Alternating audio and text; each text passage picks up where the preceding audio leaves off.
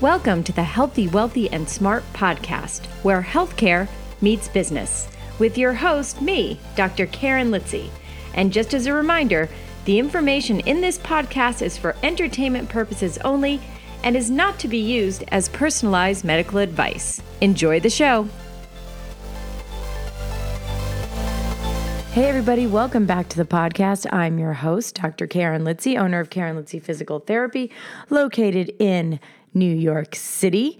And in today's episode, we are focusing on the dissemination of accurate information to the public by physical therapists. We are ideally positioned to disseminate accurate musculoskeletal information to the general public as well as to our patients. So to help us in this episode, I'm so excited to have on the podcast Dr. Tom Walters. He's a board-certified orthopedic physical therapist that specializes in the treatment of pain and movement disorders. He is the founder of Rehab Science and dedicates his time to teaching people about human movement, pain, and how to most effectively recover from injury. Aside from that, he's a newly published author with the name of the book called Rehab Science. And we tell you all about how to get the book and also how you can read a chapter of the book for free. So you kind of have to stay through the podcast to listen for that. And regardless of what podcast platform you're listening in, check out the show notes for links to everything that we talk about in today's episode. So a big thanks to Tom and a big thank you to you for listening, and enjoy today's episode. Hey, Tom, welcome to the podcast. I'm excited to have you on to talk all things information dissemination and your book, which we will get to later on in the podcast. So people have to wait for that. They have to wait for the book info. So welcome to the podcast. Thanks so much for having me, Karen. Excited to chat with you. Like I said, I've kind of known of you for years. We kind of have similar connections in our PT network. So it's awesome to get a chance to kind of meet a little bit. Yeah. Yes, exactly. Meet via Zoom and podcast and YouTube and all that fun stuff. So I'm really happy and excited to talk about kind of getting information out to people. I know it's something you're passionate about with your 1 million followers on Instagram. It's something I'm passionate about with like my 5,000 followers on Instagram. It's crazy. Yeah. But so let's kind of back things up to when did you make the decision? Like, you know, I really want to reach the public. I want them to understand what I'm learning and help people through painful conditions. So give us a little backstory. Yeah, well, I started getting involved really posting about physical therapy related content after I'd been practicing about 10 years. And prior to that, you and I were talking about before we got on here, I was involved in sort of Facebook discussion groups. We were in a lot of the same groups talking about pain science. And I was interested in that because in those early years of practice, my PT program did not expose me to a lot of pain science. And so I came out with a very postural, structural, biomechanical kind of idea of how pain works and how interventions work. But as I was practicing pretty quickly, I realized, there's a lot of people that get better and then a lot of people who don't. And maybe those explanations aren't describing everything.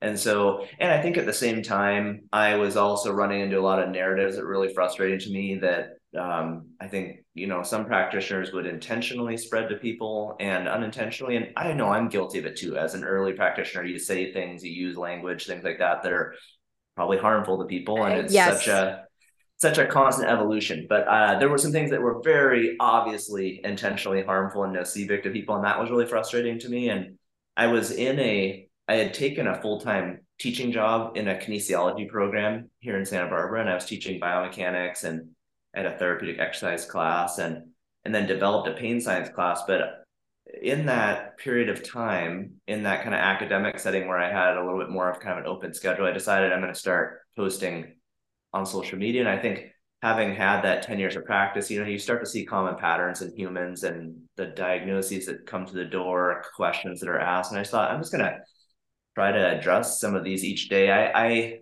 for whatever reason, never got a lot of satisfaction from the one-on-one visits with people. I really feel most passionate about education, but on a one-on-one level, I just didn't feel like I was making a big enough difference. And so I kind of hoped to have some ability to reach more people. And teaching at the college here was, kind of a leap, and getting to talk to undergraduates about pain and exercise and all these things. And then as the social media accounts grew, it was really exciting to me, because it was kind of, since I was a little kid, something I was kind of hoping to be able to reach more people and do something, influence people in a positive way.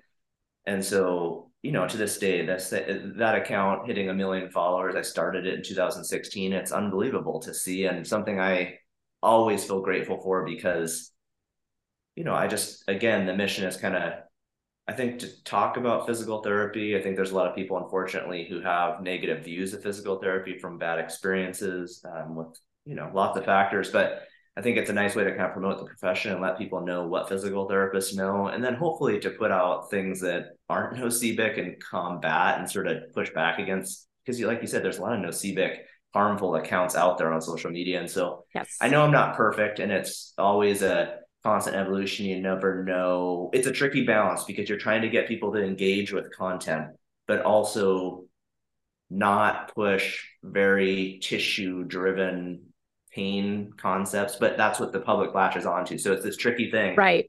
of getting people in, like hooking them in, and then trying to educate them on sort of the complexity of pain. And do you feel like your background as a teacher helped with the dissemination of information through your social media channels? You know, so meaning like, do you kind of have like a syllabus or a playbook that you work with when you are creating social media posts for, let's say, the week or the month or something like that? Is that, does that make Yeah, sense? yeah, I get what you're saying. I don't have anything like that. I do think that teaching was hugely helpful in that I just was talking about things for years. So I think I got better at talking about it. And that also helped in writing, because a lot of the social media content, at least with the type I do, initially was more written. It'd be Mm-hmm. pictures and videos and things, but there'd be Right. the written the description and things that would go with the post. But slowly over time, there's been more video based things, especially being more active on YouTube. So I do think, when you talk about these types of orthopedic injuries and pain issues for years and years and years, it becomes more natural just to talk about it all the time. But I don't have a sort of a syllabus in terms of what I do on social media, or some kind of curriculum or plan, that I'm sort of following, in terms of what I do. It's really been just kind of an evolution of figuring out what worked, and then really just going back to, what did a patient ask me about in the clinic today, and is Mm, that something I addressed? This person had a wrist injury, and had this kind of mobility limitation. Have I addressed this? Or, some things like that. So it was sort of the clinical practice, seeing patients, very much influenced and sort of inspired a lot of the social media content. And I think they just kind of, like I'm sure you're aware, they kind of feed off each other, the education and the practice kind of. So yeah. it's sort of, yeah, it's kind of how it happened. Yeah. And when we talk about getting information out and research out, so I don't know if a lot of people know this, or maybe my audience does, or maybe not, but that research to practice and implementation can sometimes, what is it now, 7 years, Mm-hmm. 8 years, or something like that, right? Yeah. Yep, you hear And seven a so, lot. Yeah. yeah. And so that's where work that you do becomes so important. And if you're doing it to your 1 million followers, it's awesome. You're reaching a lot of people. But how can we get more physical therapists or more healthcare practitioners to reach out to their 100 or 1,000 or 10,000 followers, right? So, what are your best tips when it comes to disseminating educational content of, quite frankly, some um, complex ideas and complex systems that happen in the body? Repain. right? Super Totally. complex. Yeah, so tricky. And you don't want people, because that is the hard part with social media, is that there's so much nuance to these topics, and you don't want people to think that this post covers all of it. So it is a tricky line to walk, and something that I'm always mindful of, especially when you get into things where you're showing some movements or exercises for someone to try. Because there's no explanation. It's not tailored to anyone specifically. There's no instructions on how to progress from one thing. So you don't want people to think physical therapy is just these six exercises, like the PT program for this Right. condition, these six exercises, and that's it. Good Right. luck. Bye-bye. Yeah, totally. So I think best tips, if I look, I think there's a lot. I do think as physical therapists, we know a lot about musculoskeletal health and injury and pain rehabilitation. And I think the public doesn't always know what we know. I think we, as PTs, you know, as we're, I think there's sort of this mixing of trainers and strength and conditioning specialists and PTs. And sometimes it just kind of all looks like the same thing. And Mm-hmm. I don't think the public always knows, the whole differential diagnosis kind of education we have, what we know about kind of pathology, injury healing, pain science, all those things that really help separate us. And so I think any PT who's out there who is interested in education, no matter what the size of their following is, they can play a big part in this. And I think it doesn't have to be really complicated. A lot of times with social media content, sometimes people want things to be perfect before they'll do anything. And I think, when it comes to these things, just, picking a common question, like I was talking about before, a common question, and just addressing part of it. I mean, you can't get into the whole thing, but maybe it's a common problem someone comes in with, or a common question, or it's some sort of false belief. I think those often are things that I really like to push back on, because there's so many false beliefs patients have, whether they're getting from other things online, family and friends, so pushing back on those. I just think there is so much good that we can do as PTs, creating content that reaches more people. And I mean, some people don't like it, but I do think there's a lot of PTs who are interested in this, whether it's from I want to help people understand this better, or maybe there's a business opportunity Mm-hmm. to reach more people. And so I think there's probably a little bit of both for most PTs, but I do think there's really an opportunity to help the public understand more about pain and injury rehabilitation and what exactly we know and can do as PTs. And how much, when you're thinking of this, of different posts and educational posts, how much do you take jargon out of it? Do you keep it in with an explanation? Because we don't want to lose people along the way. Like, even talking about like no CBIC language, people are like, what are you talking about? What, like, if you're in the healthcare field, you know what that means. But other people are like, what? Like, you lost me, forget it, I'm moving on, right? Mm-hmm. So when you're structuring a post, like you said, you want to kind of hook people in. So can you walk us through, just for the listeners, kind of how you hook them in, and then how do you keep them in, and then how do you get them moving? Yeah. Yeah. So, I think because social media, whatever platform you're on, is highly visual, I find the best things to engage people and hook them are visual things, which are usually anatomy type images. So whether it's, I'll use a combination of, a lot of times the ones that do the best are sort of like an anatomy illustration of whatever Mm-hmm. topic that I'm going to talk about in that post. And now that is the part where it's tricky. We were talking about, you want to hook people in, but you don't want them to, you also want to be careful, right, to not make people believe that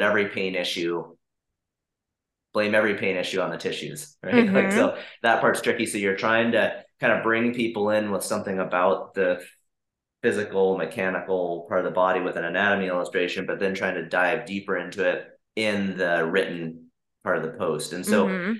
I usually will have something like that. And then in the text, a combination of sort of, I think, that medical sort of rehabilitation language, because I do think people understand more than we give them credit for sometimes, but I will try to use some of that language, almost kind of a hybrid mix of, maybe it's a kinesiology related term, like the posterior knee, but I'll put backside or something in parentheses, and I'll just try Right. to break it down so that Right. if the person, I think it's nice for people to learn some of those words if we can break it down, and just help them understand what it really means. But then they're introduced to the word, and because like you and I know, there's a lot of medical terms that people don't understand, and when you don't understand something, sometimes it can be threatening. So using some of that terminology and educating the public on what it means the next time they have an imaging report or something, maybe it seems less scary because Right. no radiologist is trying to make that less threatening.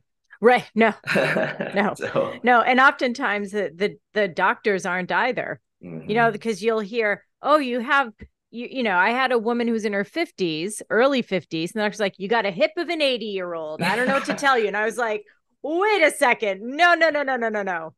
Back it up, yeah, Hold on yeah, here. Like, yeah. we can work with this. Like, you don't Mhm. need a hip replacement at 50 or 51, whatever she was. Yep. But that kind of, so just so people know, that's no CBIC language. Yes, thank you for clarifying. Yes, see, I just spouted that off earlier, not that's knowing. Yeah. that's a great example of a Yes. no CBIC language. Yes. And how scary that is. Like, she came in, she was shivering with in just petrified of like, I can't get a hip replacement. I have two young kids. Yeah. Right. So Yeah. is that the kind of feedback that you get from people when they're reading through your posts? I don't know what your DMs are like, but do you get a lot of feedback like, oh, I didn't know that was a thing? Or, how do you, I guess the question is, how do you quantify how well you're disseminating? Right. Yeah, yeah. I've always thought it'd be really interesting to do a research study on You this. should. You Oh my goodness, it should. would be amazing. I keep thinking I should try and hook up with people and do Re- something on education related Actually, to. I'm gonna introduce you to someone. That would be I'll amazing. introduce you to Yeah, someone. Yeah, yeah, yeah. yeah. Who So I think would be a good fit. I think there's a lot of potential here to study this and, like you say, try to make it objective in some way and measure it and see Mm-hmm. what is the influence really like. Because obviously, I'm getting the people who respond positively, they don't, maybe they represent the whole, maybe they don't, I don't know, but Yeah. most of the things I see are positive. So it's usually a lot of it is, I think, for people is they're seeing some condition and seeing that there's something they can do on their own, and I think that's empowering to people. So I do think a lot about self-efficacy and trying to, when appropriate, give people things, education and movement related things that they can do that are, again, I'm not doing an evaluation, so I don't know the person's exact symptoms, but I do Right. think over the years I've seen that if you learn about something and get into the right area with generally the right exercises, and you know how to modify and choose things that aren't flaring you up, that a lot of people do get better. And I think Yeah. that's interesting to see. Yeah. And of course, there are people who aren't, and maybe they then an evaluation and getting to the root of whatever might be causing their pain is important. So I think there's that kind of side where people are feeling like, okay, there's something I can do here. I can kind of take this on and take responsibility for it. The other part you asked about, I do think sometimes when trying to combat sort of harmful messages, these no CBIT kind of messages, Mm-hmm. yeah, I do think that I will get feedback from people saying, oh, I didn't realize, like leg length is one sometimes I'll talk about. Oh my Because God. how many people do we have come who believe that their leg length discrepancy is the reason for everything that's wrong with them? Uh, yeah, all the time. But then you have to be very gentle to flip that belief, Sure, right? for Because sure. otherwise they'll be, well, Yeah, then I'm out of here. yeah, they'll fight you. It'll Yeah. turn into a battle. Yeah, it's a Yeah. super tricky thing. And, I mean, sometimes I think it's easier on social media to a degree when it's just written education. Mm-hmm. I don't know why. Again, maybe doing a study on it, maybe I'd find out there are a bunch of people that are like, whatever, about Right. this post. But Right, right. Maybe. I just think sometimes when something's written, you plant a seed, and Mm-hmm. maybe that changes them over time. Because you're right, in the moment with a patient, you have to be very gentle and careful about how Mm-hmm. you plant those seeds. And Right. because as a new clinician, for sure, I was all gung ho about pain science, or there'd be some intervention that had like zero efficacy. And I'd be like, well, that has no efficacy. You shouldn't. And I realized looking back on that, that wasn't the right approach. I was robbing people, and maybe it was something like ultrasound that had like no research support, but someone believed it helped them. And Right. I just ended up creating a fight and maybe robbing them of something that didn't hurt them. And maybe it did help them. It's hard to. I mean, the woulda, coulda, shoulda in the early Sure. days of being a PT. I mean, we all have thousands of, maybe hundreds of thousands of times where you're like, oh, I shouldn't have said this, or oh, maybe I should have watched my eye rolling on Totally. something, Totally. because it's Yeah. happened to me too. Like I had a woman who's like, well, the last PT I went to said that my the bone on the top of my leg and the bone on my bottom of my leg were out of place. So she put them back together and that's why my knee was hurting. And I was like, and I think I rolled my eyes and I was like, Mhm. well, I mean, I don't know that you would have been able to walk if that were the case, but you were still walking.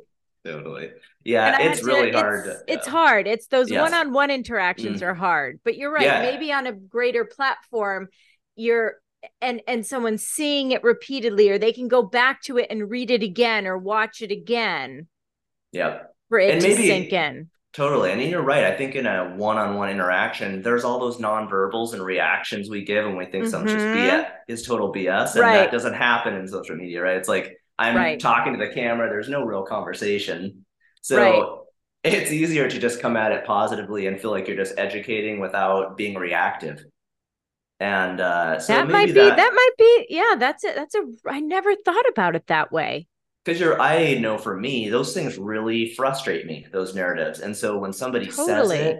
I probably react in ways I don't want to, and they can probably see that. And you try to get Mm-hmm. better over the years, but I think it is easier when it's one direction like that because you're not reacting, you're just. Right. You're just putting out like accurate information that you feel is accurate or that you vetted as being accurate versus putting some like batshit crazy out there, which I know you're Exactly. not doing, but you know what No, I mean. Some trying people my do. best. Yeah, I know there's some people doing Um, that. Yeah. and so I guess that takes me to this thought is what's clickbait Mhm. and because you can put a lot of clickbait and get a lot of followers and be all shiny and the fancy new toy, but then there's your tried and true, this is research driven, this is like you said, this has efficacy, this has research behind it. So how do you where do you fall? Yeah, Obviously you want to fall, you don't want to be the whole clickbaity, but we see that all the time, and sure. boy does it get people drawn in, right?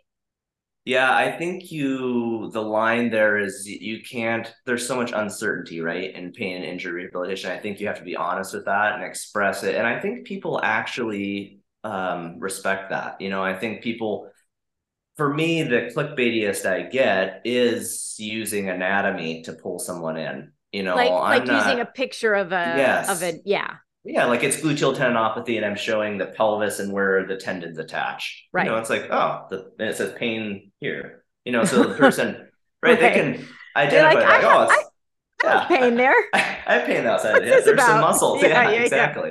So I think there are some things. Sometimes I'll have posts about a specific muscle or something, and realizing that like, there's some things about some of those like, well, you probably can't activate and isolate just that muscle, but it gets the person to understand where that muscle is. And I think that's Mm-hmm. the most clickbaity I get because mine will usually say it'll be the topic and then rehab exercises. Yeah, I yeah, yeah. also don't ever say like instant fix or I don't like the term fix. It really bothers me. Right. Or So these five exercises will fix your knee pain for the rest of your totally, life, right? totally. And Yes. I know you're not doing that, but you can see the draw. So I just want the listeners to understand that when you are like disseminating information, there are ways to do it that are better than others. For sure. Because if you say something like that, you really potentially are harming that person. It doesn't get better, right? Because Yeah, 100%. if it's five exercises that fix everyone's knee pain and you don't get better, well, where does that leave that person? I think that's There's something really wrong with me then, exactly. So right? I think I try to be careful with that. I think that, yeah, I think if you just consistently put out, I think honestly, if you just have good info that answers questions that help people, it doesn't have to be super clickbaity. You just put it Right. out and explain it. And because honestly, most of my content is not clickbaity. I use the No, same no, like yeah, I no, agree. I mean even exercise wise, because you see some crazy exercises on some accounts. I can't tell you how many times I just show single leg bridge, single leg squat. Right. Like, I use the same probably And like not like single leg squat on a ball, no, exactly. balancing another ball over your head with the Totally. resistance band around your waist. Exactly. It's like literally like I probably use the same like 20 lower body exercises and the same 20 upper body and almost, I mean, across the board. Like I think, as a PT, just basic kind of mobility and resistance training exercises get most people better and are what we need. And you don't have to be Mhm. fancy. So I think if you're honest about the information and you consistently answer questions that are common to people, it doesn't have to be overly clickbaity. Yeah, agreed. And now, where does the legal aspect fall here? You're probably waiting for that question to come because I'm sure it gets asked a lot. And it may be a reason why a lot of physical therapists are like, well, I don't want to put information out because what if I put something out there and someone tries something and they get injured and then they sue me? I mean, this is the realities of life, right? For sure. So, from a legal standpoint, and you're not a lawyer, but Mm-hmm. I would obviously tell people contact a lawyer, which I'm sure you have. Yeah. Um, and maybe that's your advice. So what's your advice on the Well, I legal think, aspects of putting information out there in the world?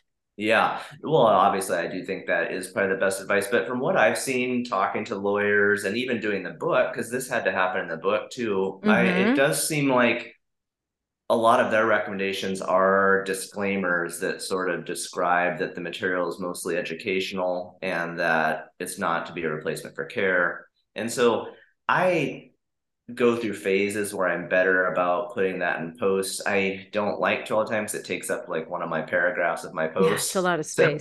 totally. So but I probably should be better. It's the wild, wild west, I think, on social media a little bit with regard Right. to that. I mean, I've been doing that all these years and knock on wood, I haven't had any problems with that. But you know, it is tricky because again, you're putting something out there, you're covering some pain or injury, and you're giving a few examples of things to point someone in the right direction. And if they go down that road and get worse, it is a tough thing. So I try to I'm figuring it out as I go and I think, but most of it for me, website wise, the book on social media periodically has been to have kind of that disclaimer. And it seems to be Mm-hmm. that that's what I'm recommended from, lawyers most Yeah. often. Yeah. But Yeah. No, that makes sense. I just don't what want that to be a yeah. reason to hold people back, right? Yeah. Because if our goal is to get, I mean, can you imagine? Let's see, how many PTs are there in the US? I think there's like I forget. 300,000 or something, right? It's a big, yeah. Yeah. So if even like 10% of that 300,000 Mhm. were out there really putting out like good, accurate information and Mhm. educating the public, number one, I think it would bring more people to physical therapists first, which is part of APTA is choose PT and PT first and all this kind of stuff. And we do have the studies to back that Mhm. up as to why you're better off going to see a physical therapy first for musculoskeletal pain. We're not saying like go to a PT if you feel like you're having an appendectomy or Sure. or an Yep. appendicitis or Yeah. things like that. But for musculoskeletal care, seems to be Mhm. the way to go. And I just feel like people like you who are real leaders in this space gives hope to everyone else. And now I also want to talk about Can I say on one thing there, Karen? yes, I just want to absolutely. say the one thing that maybe could be a good way for people to get into this space, which is actually how I started, was that maybe just don't do posts that don't have exercises. Because I often do these carousel posts where you kind of swipe through and you see Yeah, exercises that go with the condition. But that's not how I started. I started all with just a single image about a topic like leg length discrepancy. It was just education focused, or whatever, like some back pain but it didn't give people something to go start doing. It was just education. And I right. think that's a safer way probably to start, especially as you're kind of building. I think once you have an audience and they kind of know you, I think that does kind of build a rapport a little bit. Like talking to an actual patient. It's not obvious, it's a little looser and it's not quite the same thing, but I do think people kind of get to know you and they get a sense of like, your personality and what your intentions are. And Hmm. maybe people are a little more willing to cut you some slack if they get sore during a Right. movement or something. Well, you beat me to the punch because I was literally just going to ask. Now, looking at your posts now, they're very professional and like professionally filmed and audioed up and mic'd up and everything. But how did you start? I was Yeah. literally going to ask that question. You beat me to the punch. Um, so you answered that for the most part. It's still not that fancy. It looks fancy. Yeah, it's just my iPhone. And Stop. my wife's a PT, so she's a lot of times in the video, and my 9-year-old or my 11-year-old records them. And for YouTube, What? my Okay. wife films See, it on these, my iPhone. So it's simple. People don't need anything fancy. I literally the most that's so expensive good to thing, know. yeah, the most expensive thing I've ever bought was a wireless microphone for my YouTube videos, but Yeah, that yeah, was yeah. like That's years helpful. later. Yeah, just to have good audio, but literally everything is with my iPhone. I do everything, my editing, everything on here. So it's not. And what about the lighting? And do you have fancy lighting? No, I mean, I'm in the room that I shoot my YouTube videos. It's just normal overhead lighting. I mean, I have some lights I bought, but I don't use them that often. It's really not that Mm, fancy. I just mm, look mm, for mm. good windows. Right, right. Well, so listen, everybody, if you go to your check out Tom's Instagram, and now you'll be, I feel like the veil's been lifted. All the secrets are out. All the secrets are out, and it's Rehab Science. So if you just go to Rehab Science on Instagram, you'll be able to see his videos, and they really are lovely. Like they look very stylized and everything. So, I mean, I guess your 9 and 11-year-old have a future in video production. Totally. They're learning to Get be a those, little bit. get those kids south a little ways from you, and Exactly. get them to Hollywood. Um, Totally. oh, that's so Yeah. funny. I Yeah. had Well, and you no have to realize idea. too, yeah, and I think people have to realize too, if you look at my account, there is a good amount of me sharing other people's stuff and tagging them. Uh huh. So like today's post was a knee dissection from George DeHall. Like he's a surgeon and anatomist, and it was a great knee dissection. So Oh, I'll always tag people in those. And I just really am focused on education. So and I realized that I don't always have the best content for educating on a topic. And most people are excited about that because I'm pointing lots of people towards their page or right, whatever. So, right. but my account is kind of a mix of my own videos with me and Kirsten, whether it's manual therapy stuff or all the exercises are me, but sometimes if it's anatomy or something, a lot of the anatomy stuff will be shared from other places. Cool. Yeah. So I think that's important too, because I was like, how are you doing all these like anatomy Yeah, videos? yeah, yeah. See, There's another secret. Yeah, people, there's another secret you can share. yeah, and I think when you're starting out, like I said, if you're new, you usually want to ask people because if you're a brand new account, I think those Mm-hmm. accounts do appreciate if you reach out and say like, "Hey, if I cite you and tag you, can I share this?" But a lot of these people that I share stuff from, I've known now for a while, and they see it as beneficial because it just points more Mm-hmm. people to them. So, but I do think if you're new, you want to ask. Yeah. Etiquette. Etiquette is important on social Yeah. media. You don't want to burn bridges with people because then they don't like that. Um, yeah, that's kind of I have to say, I'm like kind of like blown away that's all on an iPhone. I thought you'd have like a fancy DSLR and all this lighting and So, yeah, no. yeah. Amazing. Yeah, I'm kind of a cheapskate. I haven't bought a nice camera or anything, and so You don't need it. the iPhones it works pretty well. I mean, I think at some point I'll do that and get a better camera, but it's so nice to just be able to do everything on here, edit it with apps on there, and not have to. I can do it Well, anywhere. again, my next question was how much time do you spend editing and what do you use to edit? Yeah, so my editing process now for Instagram is pretty quick because of doing things for so long. Usually, what I'll do is every so often I'll have something brand new that I'll record. And then some of it is I'll go back a year and look at what I posted because people don't go back that far. So I just Totally. rinse and repeat a little bit and Yep. change it a little or something. So a lot of those, because again, it's a lot of the same conditions that most humans have. So it's like, well, I covered plantar fasciopathy a year ago. I should cover it again because nobody looked back. Of And course. people Yeah. Yeah. Yeah. inevitably are Yeah. like, "Do you have a plantar fasciitis post?" And so here it is. Um, but in terms of something new, like if I'm filming a reel or something like that, I'll usually do that at the same time that I'm doing a YouTube video on the topic. And so all of that stuff, if I'm filming something brand new, say I just filmed a YouTube video today on myalgia paresthetica. And so just talking about that and just 3 movements to try for it. So that, again, because we talk about this so much with patients, I'm not coming down scripted. It probably takes me 10 minutes to record the movements and talk through them. And then because I have an app on my phone called Video Shop that's like $25 a year. And I just pull all those clips in, trim the ends off so there's no dead space. And then it takes me I guess it probably takes me 30 to 45 minutes to have the video done and uploaded.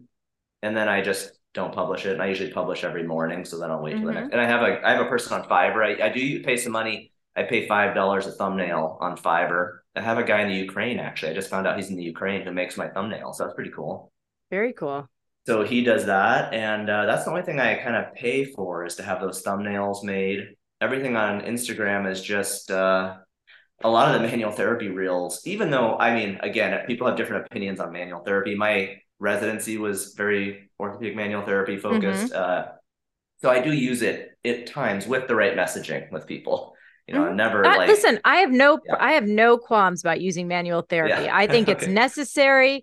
I am not anti-manual therapy. I am pro, with the right message. Therapy tailored to the patient with the right message. For sure. I think that's where all the nuance is. And right, it's like, never is this meant to keep you dependent on coming back to see me. Not is it correcting alignment or changing the structure of your body in some way. It's just something novel that maybe kind of desensitizes things. So, but a lot of those manual therapy kind of reels got really popular during COVID. I think because people at home, and I'd show some partner ones, and my wife's a PT. So we would kind of do some things, and those were popular, but those were same, just iPhone, and some of them were just 15 seconds. Like the one crazy one, I had a levator one where she's laying on her side and I'm kind of pushing on the origin of levator right at the scapula. And that video got like 9 million views. What?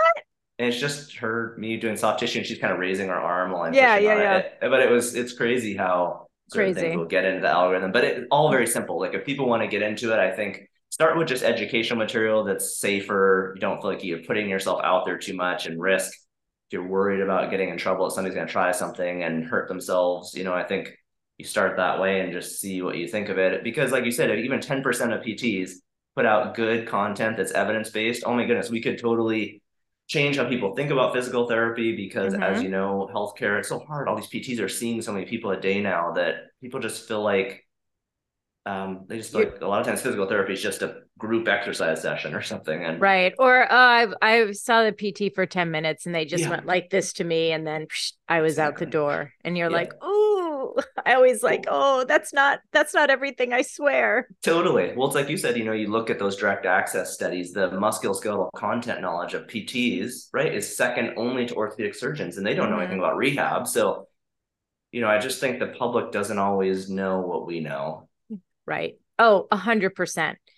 And speaking about knowing what we know, let's talk about your book, Rehab Science: How to Overcome Pain and Heal from Injury. So it's yourself, and you have a co-author, right?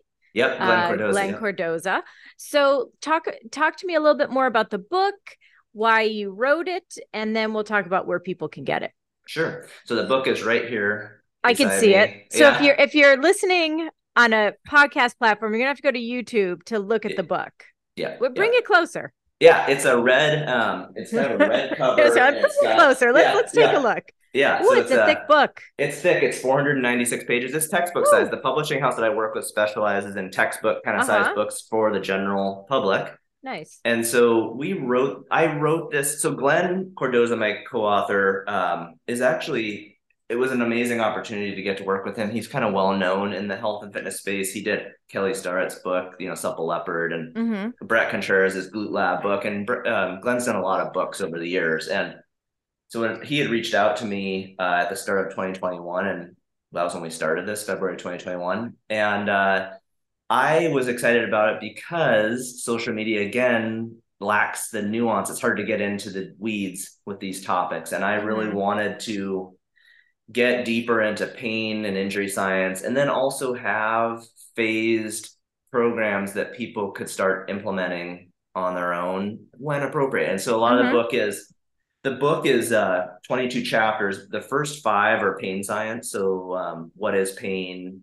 all the stuff that we've learned from Mosley and Butler over the years, that Mm-hmm. kind of stuff. Like, what Mm-hmm. is pain? How does it work? What are the types of pain? Factors that influence pain. So I spent a lot of time talking about kind of biopsychosocial model, mental health, stress, diet, movement and exercise, being sedentary, like all these things that Right. we know, Lifestyle, all that stuff. yes, Yeah. that make pain complex. So that, and then ways to treat pains. Chapter 5 is that, and then chapter 6 through 10 are on injury and kind of teaching that chapter 6 is separating pain from injury. So how are pain and injury the same? How are they different? And then going through different things about injuries, different tissue types, how long on average they take to heal, like a tendon versus a ligament versus a Mm-hmm. cartilage, something like that. And then, and then, so there's a pain. The book is broken into 3 sections: there's a pain section, an injury section, and then a rehab section. The rehab section has all the programs. So there's a body map, and you can go to like page 300 as a shoulder or something, and then look Great. at what each body region starts with a red page that shows the programs in there. So if you go to the shoulder, you'd see, okay, there's frozen shoulder, biceps tendinopathy, kind of general shoulder pain, like a rotator cuff, shoulder instability. So you'll see like what kind of conditions are covered in this joint region. And then people can go into it, and it's 3 phases. So it kind of, it's all pictures of me doing all the movements, but it kind of looks like that. Nice. Yeah, so it's got each exercise has Beautiful. instructions. Yeah, so it's just meant to be more nuanced than what I do on social media. Because again, on social media, I'm showing a few exercises, but there's no instructions on how do I know when to progress from this one to this. What if I have pain Mm-hmm. during this? How can I modify it? So Mm-hmm. all we try to answer all those questions. And again, when you get into the rehab section, before you get to the programs, there's a lot of information on, when is this appropriate? When should I seek medical care? When should I go see a provider? What are red flags to rehab? Trying to really educate people on, because I don't want people to just blindly jump into the programs, because again, that is the risk. And that's the main criticism, honestly, that I take for all the stuff I do is, oh, these are cookie cutter programs and what are you doing? And I think the thing I'm always kind of pushing back just on years of doing this. It's amazing to see how something that is kind of cookie cutter can help so many people. And, I've had so many neat experiences with interacting with people, say in India. Like 25% of my followers are in India, and they don't Yeah. often have access to great care or any care. And so to have conversations with people in DMs who are doing movements and exercises and getting better is really powerful. And I think if you can just try to cover the uncertainty and nuance of what we know about pain and injury and be honest about that, but then give people some strategies to start working on and teach them how to modify and how to move forward, a lot of people get better with that. So Yeah. that was kind of, the book was meant to be kind of a more comprehensive extension of what I'm doing on Instagram. Yeah. Well, it's a beautiful book. It looks amazing.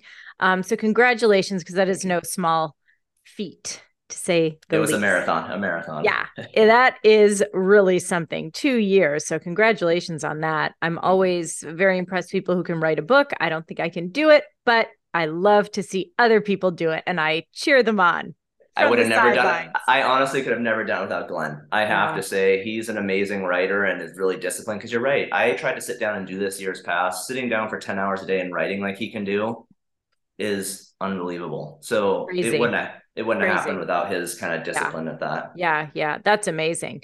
And I had something in my head, and I've Sorry. lost it. Nope, I lost it. It was here, and I was like, oh, I got to ask that. It's gone. Totally gone. Anyway, if it comes back to me later, then we'll bring it back. Where can people find the book?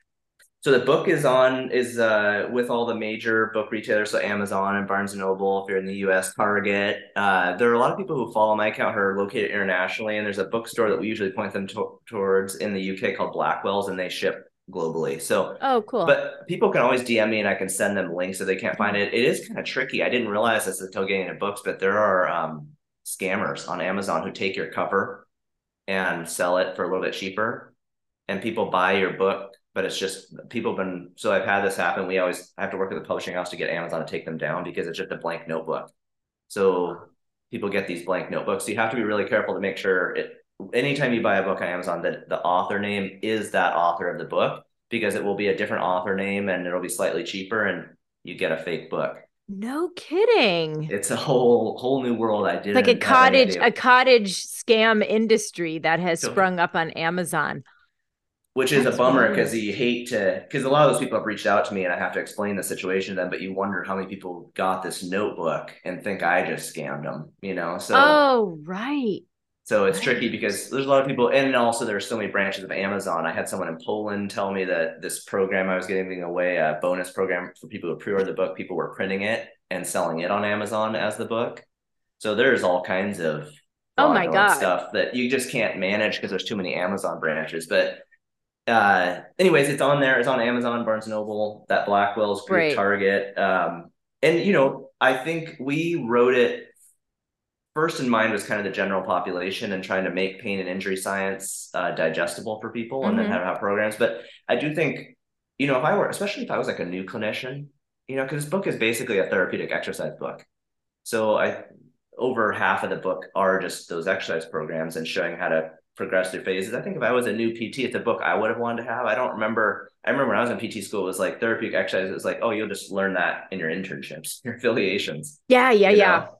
Totally. So I've had a lot of chiropractors and PTs, physiatrists, different doctors get it. So, and it has about, I have just a short of 500 references, all the references in the back. So I think that clinicians will like it too, because it actually has evidence, Mm-hmm. unlike there's a lot of Mm-hmm. rehab books out there that just don't cite any evidence and it's just sort of, anecdotal kind of stuff. Yeah. So anyways, that's kind of, those are the places you can find it.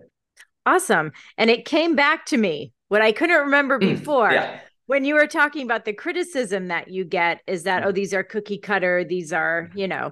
Um, and what came to my mind is like, for a lot of people, like I said, they don't have access or they can't get an individualized program. Like, to those people, I would say, like, the programs aren't all that special. Mm-hmm. Just Totally. like we think about like all the special tests aren't that special. Like it's I, not that precious that people can't, if they have access to nothing else but this, it's effective to just get people moving in I some couldn't sort of a direction. I totally couldn't agree more. I just think so much of what we're doing is getting the painful area moving a little bit in a non-threatening way and gradually adding stress over time. It's not that complicated. Right. Right. So it's just, I think if someone comes to see you in the clinic, you might look at them and say, oh, these are the 2 or 3 movements I want you to do. And it'd be really specific. Whereas Mm-hmm. this, maybe a phase has 8 movements. And so the person just has to, I think that the thing that a person going through something like this has to realize is like you have to pay attention to your body and figure out what's the right dosage of movement Mm-hmm. for your system, because you could flare up if you do everything. So but I agree with you. I think exercises are not that special, just like tests are not that special, and so you're Right. just getting things moving. Right. Pretty I don't Let's not overcomplicate it. Right. We're not wizards. You know what I Maybe mean? with the manual therapy. Yeah, with the Yeah. manual therapy. Yeah, then we're wizards. Yeah, But for the most part, we're not wizards. We're totally. just looking at, like you said, looking at, well, what is a diagnosis? How can we break down what you can do as a person and what you like to do? And then we kind of come up with exercises, load them up over time as necessary, and people are off to the races, figuratively and literally. Totally. um so now, as we wrap things up, what are the main takeaways you want people to get from our discussion today? Ooh, that's a go a lot of directions. I think the main takeaway I would say is that social media, as many negatives as we hear about it, online education, social media, whatever you want to look at, there are lots of positives. And I think I have seen an overwhelming leaning towards positives in the years I've been doing this for people with pain and injury. I just think there's so much opportunity and potential for us as PTs, knowing what we know, to be involved in education wherever we're at, whether it's on social media or wherever we can be. I think that PTs are often a little intimidated by that kind of stuff. And I'm naturally kind of insecure about what do I know. I mean, I think probably a lot of us PTs are like that. And so but I think when you just get out there, just graded exposure, right? You just get out Right. there and you Right. do little bits of it, and slowly over time, I think people probably look at like my account being 1 million followers right now. That wasn't like a planned, I just started doing little steps. just like little baby Mm-hmm. steps. And I try to do it every day. And I think, like so many things in life, if there are people, I think that PTs can have so much positive influence here. And if you just take off little tiny bite-sized chunks and do it on a consistent basis, it doesn't have to be every day, but a few times a week, if you want to get into this space, and maybe it's just to help people, maybe it's to create a business potentially for yourself, just find things that are common questions. If you answer them, it's going to help people. If you do that consistently and do it honestly, I think it's going to grow over time, and you can help so many people because there's so many people in the world, as we know, that have pain and either are getting bad information. They live somewhere where they could go to a good PT, but don't know the difference. I mean, most of the public has no idea about board certifications for PTs. They have no idea. Oh, They're just getting bad care. It's intentionally harmful, unintentionally, whatever. Or they live places in the world where PTs farther behind. There isn't access to care. It's too right. expensive. Like, you can have so much positive influence on people in their lives by sharing what you know. So I think, to me, I think that's probably the main thing I'd want to leave people with. Yeah, it's great. And now, where can people find you? If Yeah. I don't know if you want people DMing you all day, but where can they find you? What's No, your website and everything else? yeah, it's totally fine if people want to DM me. This has kind of become my life now. So, at Rehab Science is kind of my handle everywhere. So, but I'm mostly involved on Instagram and YouTube, and I do have a Facebook account, but I just kind of put things over there. I'm not as involved, Yeah. but yeah. So those, and so people can DM me. A lot of people ask me questions on there. Do you have a post on this, or what do you? So I'm always open to giving opinions or sharing about my experiences, and then have rehabscience.com, but that it really mostly people would interact with me on Instagram probably. Perfect. And we'll have links to all of that on whatever platform you're listening on right now, and even on the YouTube down below. We'll have links to everything. Okay, last question.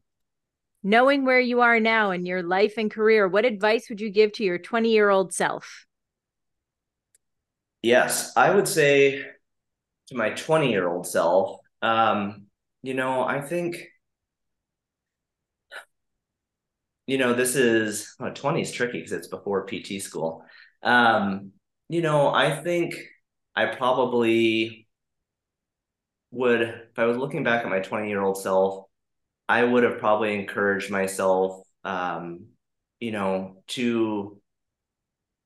take risks. And, I think when I was younger, this luckily was somewhat natural for me to kind of take risks and change my situation a lot. But a lot of people sort of discouraged me from that when I was younger, and sort of telling me that it was abnormal or that I just wasn't doing the right thing. And I think there was a lot of me kind of questioning, am I doing what is right? Am I making a mistake in doing this? Leaving jobs, kind of jumping around a little bit. And as it's turned out, and I think we hear more and more people talk about this, I think that is the time in life when you want to do that, is to say yes to doors that open to you, even if they create some fear, because there's for sure been a number of those that happened over mostly in my 20s. Even probably the biggest one was that teaching position, which ended up lasting 9 years. I said yes to that, and the PTs I was practicing with at the time told me I shouldn't do that because I was going in to teach biomechanics and physiology. So it was intimidating to think back to going to teach human physiology for a semester and think about all those systems that aren't the musculoskeletal system. Mm-hmm. But it is amazing how, life is this combination, I think, of doors opening and being willing to say yes when I think you feel like I have some appropriate training and this isn't totally irresponsible. And so I think if I was going to go back and talk to my 20-year-old self, I probably would tell myself just that same thing, that look, when doors open and opportunities come up and you're in this time frame, this season of your life, it's okay to say yes to those opportunities and go with them, even if you have some fear associated with it. Because nobody told me that, and I just kind of figured it out. And luckily, it went the right direction. But it could have totally scared me, and I could have said no and then closed off to future opportunities. So Right. I feel like in a lot of ways, I got kind of lucky with the route and how things went along. But I would have liked to have known that when I was younger. I think that's great advice and really applicable to anyone at any age, I might For sure. add. Yeah. So, Tom, thank you so much for coming on. Great discussion. Again, for people who are interested in the book, it's Rehab Science: How to Overcome Pain and Heal from Injury. And if you're getting it on Amazon, you want to make sure the authors are Tom Walters and Glenn Cordoza and no one else. Do not get scammed. Or you can go to your local bookstore and purchase it in person, probably, right? Yeah, there's actually there's groups you can order through to your bookstore, and people can DM me that and I can help out. So Perfect. Well, thank you so much for coming on. Appreciate you being here. thank you, Karen. I appreciate it. It was awesome. Thank you. And everyone, thanks so much for listening. Have a great couple of days and stay healthy, wealthy, and smart. Thanks for listening. And don't forget to leave us your questions and comments at podcast.healthywealthysmart.com.